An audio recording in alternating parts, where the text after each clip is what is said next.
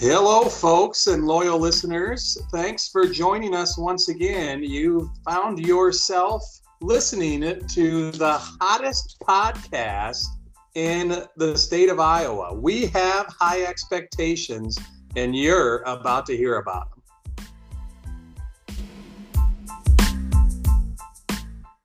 Well, Drewski, we're back again. We're back to reality here. Holidays are over. We're in 2021. Happy New Year, my man. Yeah, you too. Holidays, the New Year's was successful for us. I don't know about you guys. Oh yeah, we had a great time counting down the clock. Kids were drinking some of the Welch's sparkling grape juice, white and red. We had the Andre, top of the shelf, Andre, California champagne cork popping. Oh, nice. I haven't had Andre champagne since the United States won the Ryder Cup in whatever year that was. Oh God, was it Andre that we had? Waverly, Iowa. Was that Andre that we were drinking? I'm pretty sure. I don't know. I mean, oh my God, that was 2016. That was crazy. End of the night, singing some country music. It was a good time. I blacked out at 6:45 at night. It's incredible. on a Sunday. On a Sunday, yeah, that's the best part. I just wake up Monday morning feeling like absolute crap. To you being like, oh, it looks like we sent some videos out on Snapchat. Great. The good old days. Amazing. It's amazing. I didn't even I think I had only been dating Lindsay for about a month at that point. Yeah. So, boy, things change in 4 years, don't they? Good stuff. That's right. Now I have 2 IPAs. I wake up in the morning with a slight headache. Yeah, so. Yeah. I hear you. We found a bottle of somebody got us a bottle of real champagne, Moët and Chandon or something like that. I don't know how you pronounce it. Mouton for our wedding, I think. And so I was like, maybe we should drink this. It's been a couple of years, and so we're gonna take it down to Lindsay's. We were going down to see Lindsay's family, and so I looked it up, and it was $125 bottle, and I was like, oh, that's pretty good. And then I looked nice. at it. It lasts for 5 to 10 years, and so I told Lindsay, and I was like, you want to waste it on just randoms? And she's like, nah, I'll leave that here. We'll split that together sometime. So. So we took a bottle of Wilson's Creek almond champagne, which I'm sure was 3 years old and tasted like garbage, but whatever. Yeah. It worked. So I love it. It was in bed by about 10:40. So yeah, well, we made it. We made it to midnight. Yeah. It's getting harder and harder every year. Absolutely. Well, I think now that we've got the pleasantries out of the way, let's jump into the Hawkeye basketball team. What do you say? That sounds good. What I love about our podcast is it does always start pleasant. It's always pleasant at the start. How you doing? What you been up to? Because I feel like the listeners want to know. And for our listeners, I've got a big announcement at the end of the podcast. I forgot to put this on the rundown, Brad, but we'll, we've been talking about it, and there's been some more legwork being done. So just remind me to give this announcement to the listeners at the end of the podcast here. Wow, I'm going to go ahead and type that into the end of our outline here for episode 11. Absolutely. But yeah. Now that the pleasantries are over, I mean, those Hawkeyes really proved something to me last Saturday. That's right, pleasantries and the teaser. But yeah, you want to talk about it? Hey, you were the one that they had to prove it to, and going to Rutgers, I think they might have. It was. Quite the win, I would say. Just a great. We would have taken a win any way they can get it, but the fact that we had some contributors that maybe weren't their usual suspects made it even better, right? Yeah, it was almost like old school Fran McCaffrey. All of a sudden, here comes Aaron Eulis and Tony Perkins into the game in the first half, and I was watching it. The one thing I will say about watching games during pandemics, I don't feel, or with no fans or. The announcers might not be in the stadium. I know they were there, but you don't get a good feel of who has how many fouls or anything. It's like they don't really have the stats that they would normally have there. Have you noticed that?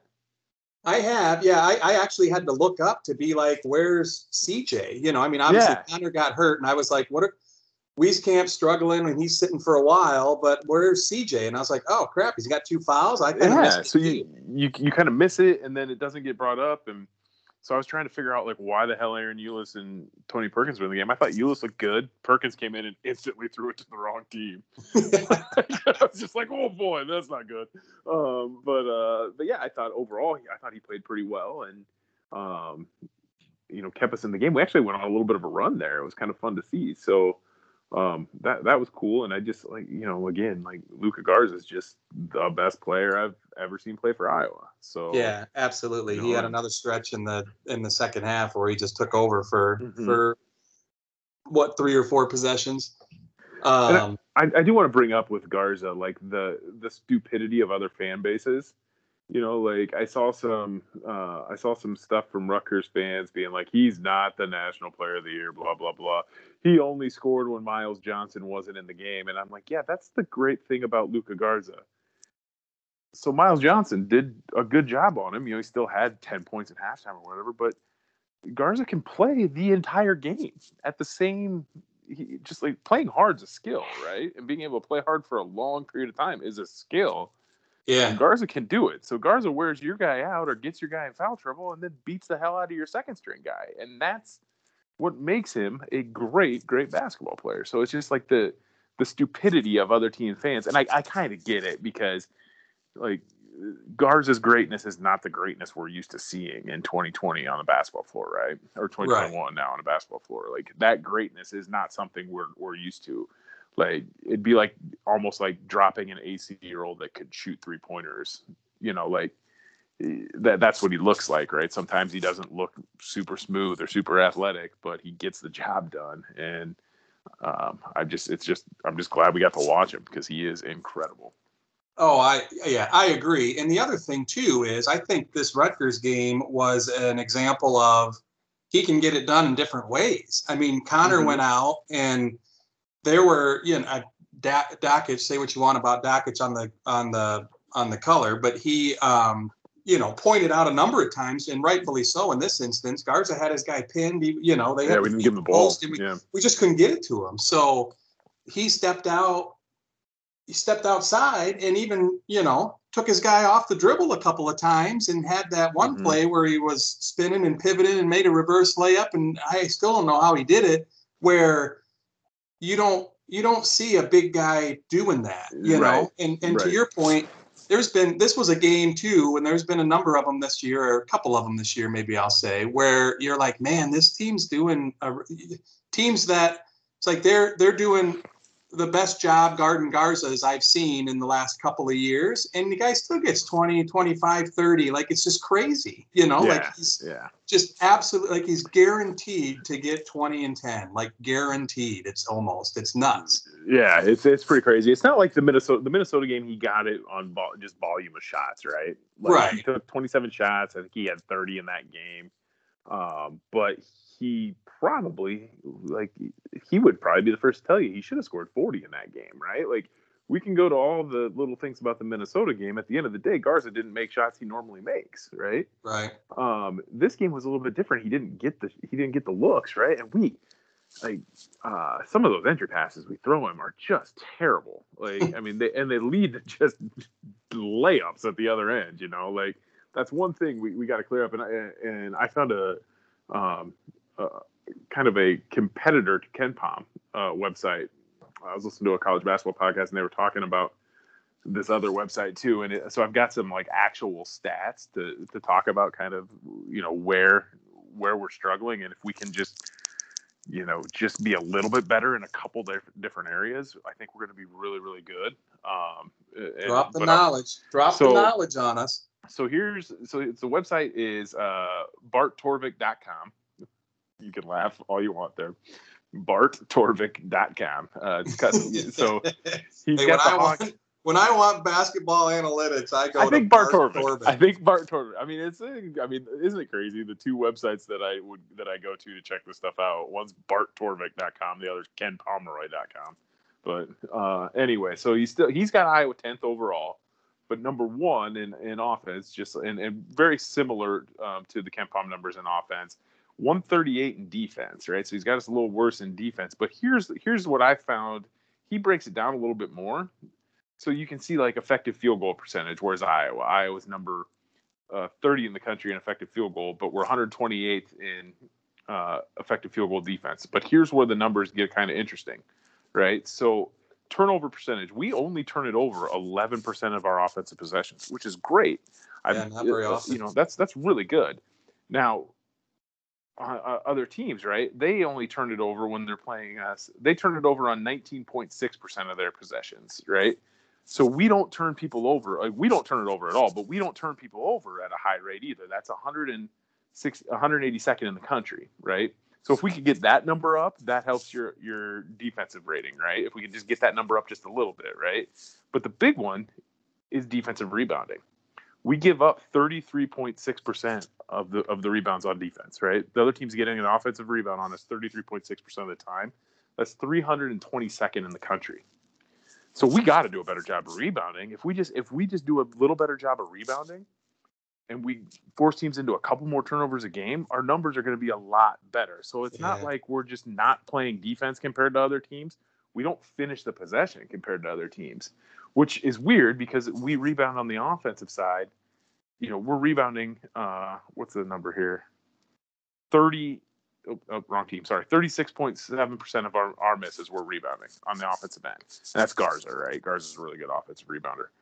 So is Keegan Murray, and Nundy's a pretty good offensive rebounder too.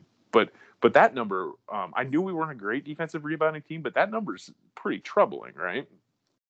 And then you mix that in with the last number here, and that's 3-point defense. Teams are shooting 35.6% against us. It's 250th in the country. A lot of 3-point defense, you don't have a ton of control over it. A lot of 3-point defense is just you try not to let people take a ton of threes, right? You want to run them off the 3-point line, make them take long twos. The old Tom Thibodeau defense. So that could find it. That could level out a little bit and find its level over the course of the season, and maybe we get a little better on defense that way. So that's why I'm a little more positive about the defense than I was just last week, where I just saw the KenPom number. When you break it down, you see where we can improve and how bad we are on the rebounding side. If we can improve that a little bit and get that number down below 30%, we're going to be really, really tough to beat because, like we always said, you don't have to be great. You just have to be average. So I just thought that was interesting. I thought that was some knowledge to drop on you there. No. And Bride Dog, you can go to hell, man. I'm sorry I didn't make a joke in the last 3 minutes. I wanted to be serious. So, dude, first of all, I can guarantee you all of that went straight over Bride Dog's head. He doesn't know. Yeah, what is he? Pull out your FlightAware app, Bride Dog, and see if you can find the stats that Drew was talking about because they're way over your head. But what I was going to say, too, as you were talking about that, and you talked about defensive rebounding, the one thing I was going to get back to when you were done is, Keegan Murray. Who saw this coming? Mm-hmm. And so the more minutes Keegan Murray gets, which I think we're going to see more and more, especially if he continues to play at that level that he did at Rutgers, is he our best defensive rebounder? He might be, right? That's just going to help. That's just going to help us on those boards. So. Well, and here's another thing on that. If you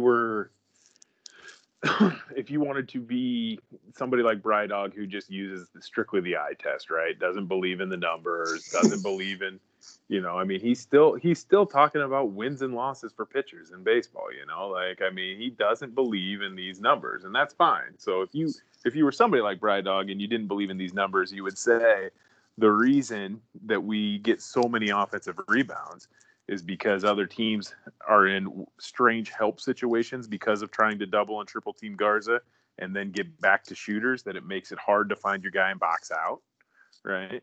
And what you would say for us, the reason we give up so many rebounds is because we let guys get into the lane. We let guys drive past us, the ball moves, and then we don't get into a position to box out and go get the ball.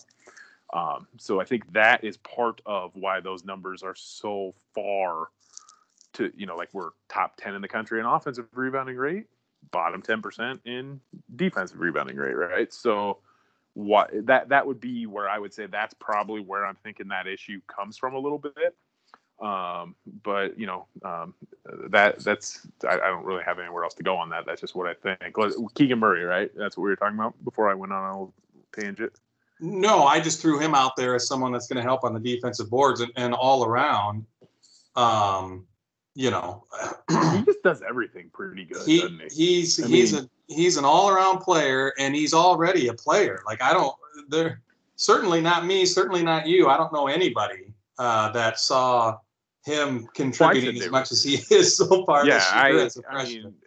I said they were wasting scholarships when they committed. I couldn't believe it. I could not believe that they were giving scholarships to both those guys, and not because they were bad basketball players, right? But like I saw them play when they were at Prairie, and they were 6'4", pretty good players, but they were 6'4", kind of inside out guys, sure. Real good shooters, but nothing where you're like these.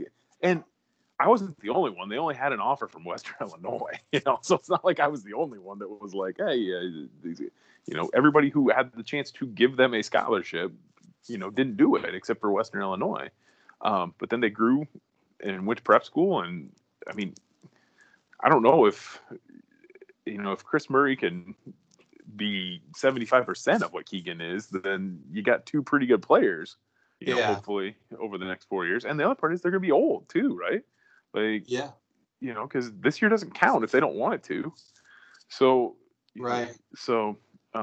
They could be 23, 24 years old playing against 18-year-olds, and that makes a difference. So big time 4-year contributors or 5-year contributors. Right. Yeah, right. That's true.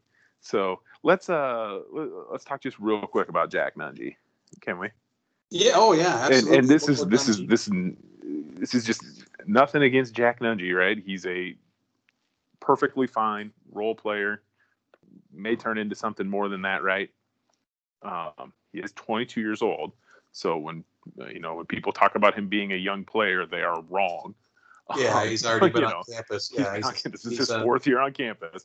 He's an old sophomore. So he's perfectly fine. Give you some good minutes. Perfectly fine role player. But we've had 2 announcers talk about him as a pro. And I have no idea what they're talking about as somebody who's watched him play basically every game he's been in Iowa, right? Like Jimmy Dykes said, oh, yeah, NBA guys call during the North Carolina game. They call and ask about how's Jack Nunge look in practice. It's like, really? What? And then he did something in that game, and Dockett just goes, Jack Nunge's a pro. I'm like, in Korea? Like, yeah, sure, I guess. And so anyway, it's just like that just kind of cracked me up that we've had 2 guys say that, and it's just, are you watching this happen? Like, they didn't say, Dockage didn't say it when Nunge just dribbled directly into 2 guys and turned it over 3 times, he didn't say it then, but no, anyway. I think, and I think, this year, Saturday was an example, and some games maybe there's a place for him. Saturday, in my opinion, was a game where I really didn't need to see Garza and Nunge on the floor at the same time, against a team like Rutgers. But Nunge can come in and spot Garza's minutes, and then next year, he's going to have a much bigger role, and we'll see. But yeah, I'm with you. He's not. The same people that are probably talking about Luka Garza maybe not being a pro are going to say Jack Nunge is like that. You know what I mean? Like there's no, get out of here. There's no way. Yeah. But right. But anyways, Thursday this week at Maryland, that'll be another good road test, and then rematch this weekend on Sunday. Minnesota comes to town. So, but.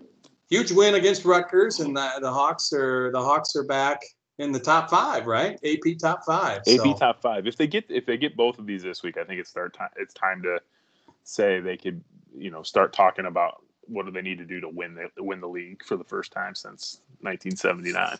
Agreed. So, no, if we get these 2 this week, then things start to get really exciting when you start talking Big Ten standings. But either way, I'm glad they're playing, and it's a good time to be a Iowa Hawkeye basketball fan. That's for sure.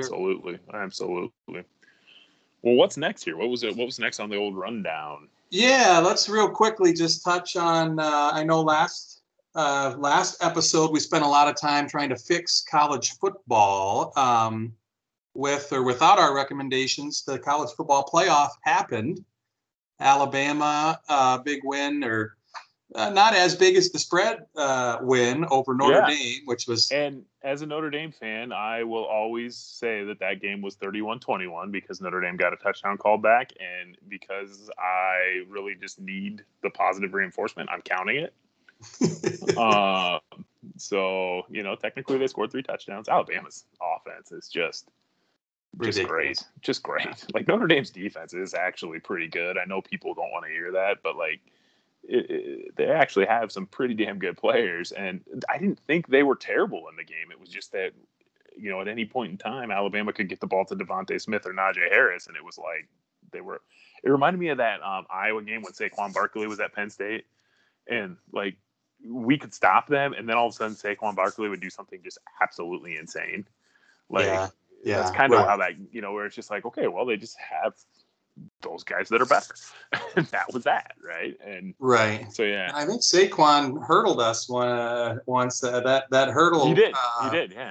In the Bama Notre Dame game might have been the play of the year as far as I'm concerned. That was unbelievable. Yeah, that was nuts because that defensive back did not go that low. No, it was like jumped the dude standing straight up. Yeah, That was like crazy. He was like going kind of like to his midsection, and that was impressive. Yeah, so that's just one of those where you just shake your head. Had to do the rewind on that one. Yeah. So.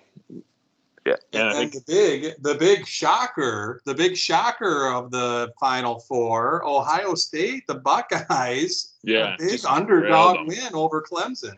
So I know last week I said, let's just put Alabama and Clemson in and call it what it is, right?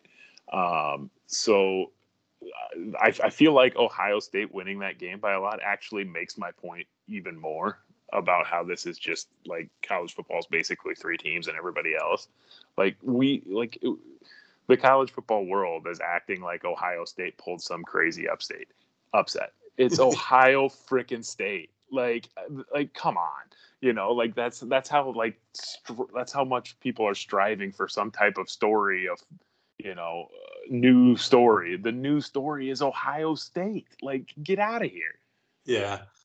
No, I hear you. I was glad to see it just because, I told you earlier, I was glad to see it just because, Bama Ohio State championship game intrigues me much more than Bama Clemson Volume 5, right? I mean, it's a different game. I'm kind of done with Dabo Swinney too. Like, but I'm with you. It's Ohio State. It's not like Cincinnati snuck in there or somebody from the. I mean, it's it's still Ohio State. But yeah, we'll see what happens. Hey, I thought I saw on the Twitter that like Ohio State's having COVID issues and they might push the game back or something. Really? I haven't seen anything like that. Is that your boy Siriat? No, it's not. I saw Ohio State still having COVID issues. Like, what are they doing? What it was, somebody tweeted it, and then your boy Adam Jacoby retweeted it, and then he is not my boy. Don't you dare say that. Don't you put that evil on me. Don't you put that evil on me. And then my boy Blast from a few months ago, Jade, right? Jade DFW or something. He used it to rip on Jacoby. So I don't know if there's any validity to it, but yeah, I haven't heard that at all. So yeah, I would be shocked. Like you said, I think Ohio State's been having issues for a while, but we'll see. They had like 12 guys out of that game. Like, I don't know how many of them were starters, but they had people out of that game. So yeah. But yeah, anyways, it was fun. I do think it's like I said, I'm kind of tired of Dabo Swinney and his stuff. This is the one part where I will say, like, I do appreciate Nick Saban just being like, hey, I'm a football coach. I don't even know there's an election going on today type of thing, Like, Dabo just thinks everything can be solved by, playing football hard enough. And like, yeah, so I'm tired of him, and I thought it was hilarious that he voted Ohio State 11th and then just got drilled, just got boat raced. So So yeah, that was kind of fun to watch. So it was kind of crazy that the game kind of turned on a targeting penalty this year, the same way it did last year, except for Ohio State this time. Right. So, and Clemson didn't get the benefit of the doubt on a stupid fumble like they did the year before too. This stupid fumble went to Ohio State, the one where Lawrence just kind of like put his hand on the ball and didn't try to like pull it in or anything, Yeah. So yeah, that was kind of interesting. Yeah, a couple interesting. Blow it open when you got some talented teams like we got. So yeah, I think I would say Alabama wins that game by 10. Is that your thought? Yeah, are they a touchdown favorite? I don't remember what I saw. Favorite, yeah. 7 or 10. Yeah, I mean, you got to go Alabama, but yeah, I don't. Ohio State's got a shot. It's not like it's I don't expect it to be a blowout. That's for sure. But I would say Bama by in the 7 to 14 range. Yep, and we're now up to 11 out of 14 college football semifinal games being 10 points or more. That's true. Yeah. The semifinals are not close for whatever reason. Isn't that crazy?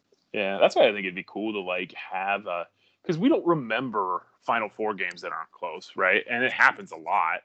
Like that Buddy Hield Oklahoma team got beat by like 45 points by Villanova, just absolutely rolled, right? But we don't. But like we still consider that a super successful year for Oklahoma. So if you have that, right, that 8-team playoff where like winning that game, winning a game on your campus to get to the Final Four type of thing would be huge for people, right? Like, say somehow Iowa's the 4 seed and they're playing Georgia the 5 seed and it's at Kinnick and you win that game, right?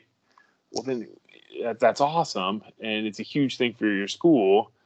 And then who cares if Alabama beats you by 35 points the next week, right? It doesn't matter, so. I feel like it, I hear what you're saying. I mean, it kind of goes back to what we were saying last time, which is all those other bowls get no attention, right? It's all about the CFP. Because I feel like back in the day, and maybe when they just had 2 go to the championship, if you were like a Utah or Hawaii that one year made like the Sugar Bowl or something, right? You were one of those outside schools. Just making one of those bowls was a huge deal, even though Hawaii for sure got blown out. Yeah. Utah, I think, actually beat Alabama. Yeah, they did.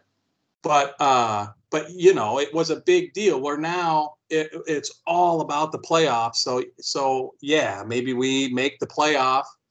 8 teams, and then if you win as a 6 seed or a 7 seed or something, that's a huge thing, right? Even if you don't make the championship, at least you won a big game, and like you said, you made a run. But I don't know how fast that's going to happen, but I think it's going to eventually happen where we have expansion, right? Yeah, and the other part, like I'm basically to the point where I'm just like, all these bowl games just need to go the hell away, right? Like I know it's not going to happen because ESPN owns a lot of them and they need them for programming, but part of the reason that you don't see upsets in college football is there's a month off between the season and the start of the playoffs.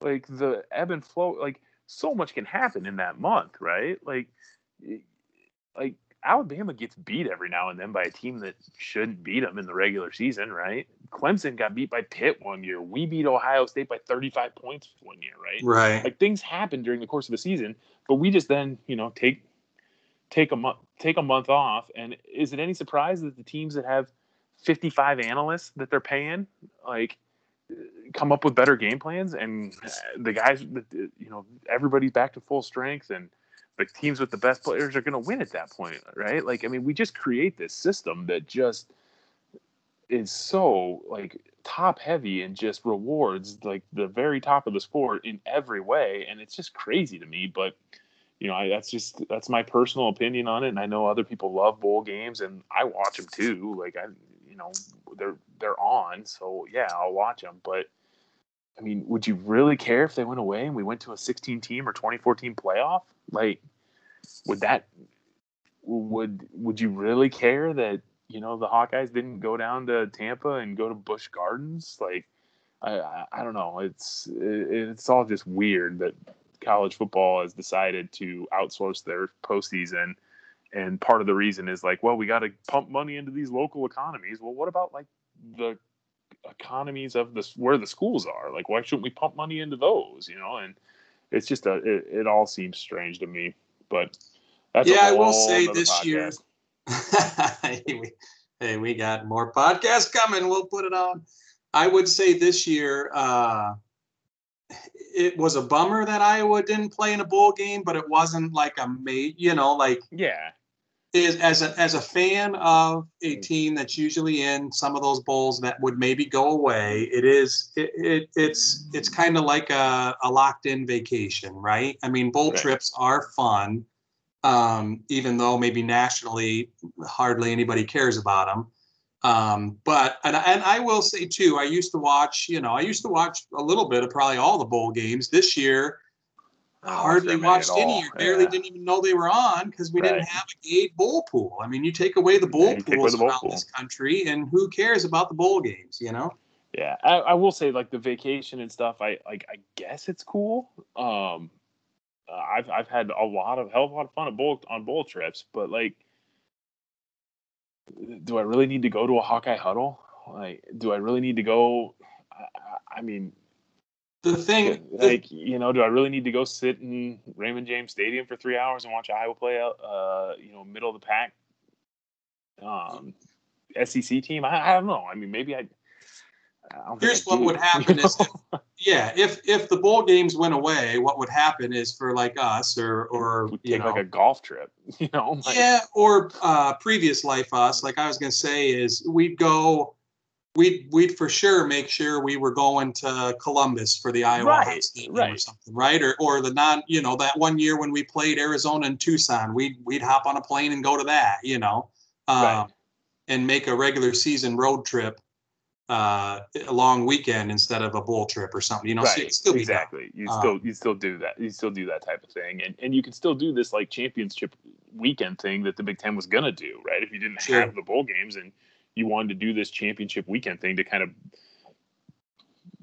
have like an end of the season type thing, for your teams, you could do something like that. But yeah, I don't know.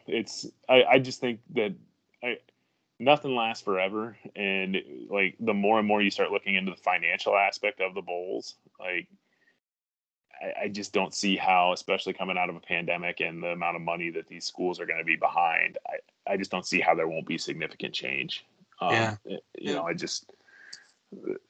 Money talks, right? And it's just going to speed up. It's just going to speed up the change, right? I mean, it's inevitable that it's going to be an expanded playoff, and bowl games are a dying thing and dying industry, and the COVID's just going to speed it all up. But I agree. In my opinion. So college football. Should we talk a little bit, just real quickly, about the NFL playoffs that are going to be starting up this weekend as well before your big announcement? Yeah, let's hit the Bears real quick, and then roll out of here, I suppose, after the big announcement. The Bears, a defeat to the Packers, but thanks to, I've already forgotten LA Rams starting quarterback's name this week, but thanks to whoever that guy was, beating the Cardinals, the Bears squeak in to that added 7th seed in the NFC playoffs. Did nobody else think it was nuts that the two quarterbacks in that Cardinals Rams game, like, never heard of them as a college player, never heard of them prior NFL or anything? Like, I had no idea who those guys were. I'm looking it up as we speak, because Wolford, that's who it was, baby. John Wolford. Who was the guy for the Cardinals while Murray was out? The guy that came in for the Cardinals was Chris Streveler. There we go. There you go. Like, I had never heard of these guys, and they're made up name or NFL quarterback. Yeah, exactly. You could have said anything there, Brad. You could have said anything, and I'd have been like, I have no idea who he is. So that blew my mind. But the Bears just, the problem with the Bears right now is that their offense is not very good, and their defense is getting older and not as dominant, and therefore they're going to continue to be 7-9 to 9-7 for as long as the McCaskies keep owning this team. So I'm not excited about this game Sunday at all. I'm sure by the time the game comes around, you obviously want the Bears to win, but I mean, it wasn't a good season. They won 8 games, and I think I sent you this, didn't I? Where the combined records was like of the teams they beat was like 44 and 80 something. It just wasn't a good year, and it's so. Anyway, I'll let you go talk about the Bears since I'm obviously Debbie Downer about it, but. Yeah, no, I am as well. I mean, we were going into that Packers game here, week 17, and it was Bears win and Bears make the playoffs, and maybe Nagy, maybe Pace, maybe Trubisky's back, right? And then it's like, so we went 8-8. We only made the playoffs because they expanded it one spot. So like, we're gonna let that, like, why we're gonna let that dictate whether we make any changes or not? And I don't know that they are or they aren't, but that's where I was saying, I think all this does is just make this game against the Saints, which the Bears are coming in as 10.5-point underdogs or something, I think. So that almost to me makes this a do or die for Pace, for Nagy. I don't know. I mean, Trubisky came back in. Sure, he's better than Nick Foles if you want to pin your hat on that, and he's not terrible, right? I mean, he isn't terrible. He's not very good. He's not very good, but he isn't terrible. But he's just he could, not. He could do what Nick Foles did in Philadelphia if you had the right offensive line around him, right? Exactly. You got the right offensive line and the play calls, but like he did throw the one pass deep to Mooney, but other than that might have been the only pass he threw over 5 yards down the field. Like, yeah, except that one that got picked at the end of the game. Yeah, it's just brutal to watch. Yeah. But here's my thing: if the leadership of the Bears. Like, there was all these reports like, oh, they're going to be back if they win this game. They won't, all that stuff. Like, that tells me the leadership sucks, right? Because if you're letting it all come down, you're playing the result at that point instead of looking at the process and trying to determine, is this process getting us where we need to be? And the answer is no. The franchise has been to, 6, 7, 8 playoffs in the last 30 years. Like, it's not a well-run franchise, and you can say everything you want about Papa Bear Hallis and the Chicago, the Monsters of the Midway and all this stuff. It's like we're not that most years. Most years we're just an average team, right? We're going to end up 7-9, 8-8, and if that's what like the McCaskies want, then sure, whatever. But you can't look at this season and in a whole, in a totality of the season, and say that the process is good. Right? It's just not. Like, the offensive line got better when Alex Bars and Sam Mustipher came in. Like, how does that happen? Yeah, I know, right? Right? How does a guy from your practice squad and your third and your fifth guard end up on the field, and then all of a sudden your offensive line is better? Like, what? So there's something screwed up there, and I think they should start over and figure it out. But whatever.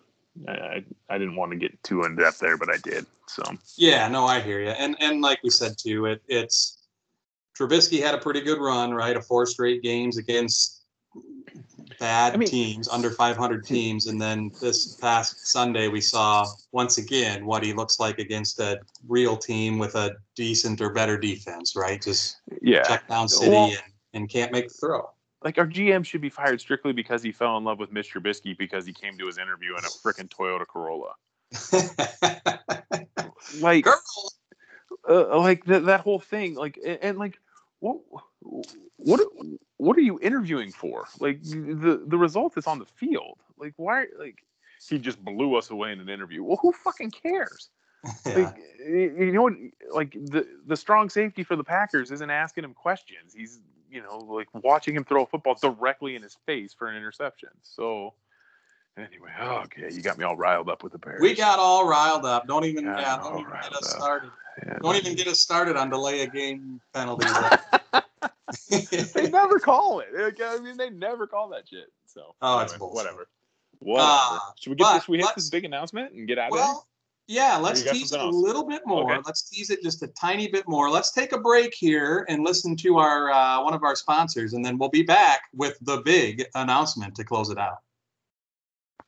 All right, so we thank our sponsors, and folks, we've got more sponsors than you can shake a stick at. I don't care what anybody's saying on the streets. But with that said, Drewski, I think it's time. The listeners have waited long enough. The big announcement. The big announcement. Well, listeners, you guys are going to know what this is because you have been sending us emails, phone calls, text messages. I think Brad's on the Twitter machine. He's been getting some Twitters about this. I've been told that Facebook's been blowing up about this. So you guys know what we're talking about. But we just want to announce it. We are going to go ahead, and once this pandemic is wrapped up and it's safe to be in crowds again, we're going to go ahead and go out on tour. The We Have High Expectations podcast live tour. So we'll be looking for more information on that here as we get towards the summer, but we'll be coming to a town near you to do a live taping in front of all of our adoring fans. I know Brad's really excited about it. We'll have more ticket information out, and when we finalize the venues, thinking maybe, the 5 Seasons Center in Cedar Rapids, might use the Target Center in Minneapolis. If we make it till Milwaukee, wherever the hell the arena's called that the Bucks play in, those are probably big enough. We probably don't need to do actual stadiums right now, Brad, do you think? I was going to say, I am at Buffalo Wild Wings. But no, I love it. Yeah, it's really exciting. Like you said, a few of the Twitter hounds probably spoiled the news and broke it a little bit early for us, but it's nice to have it official.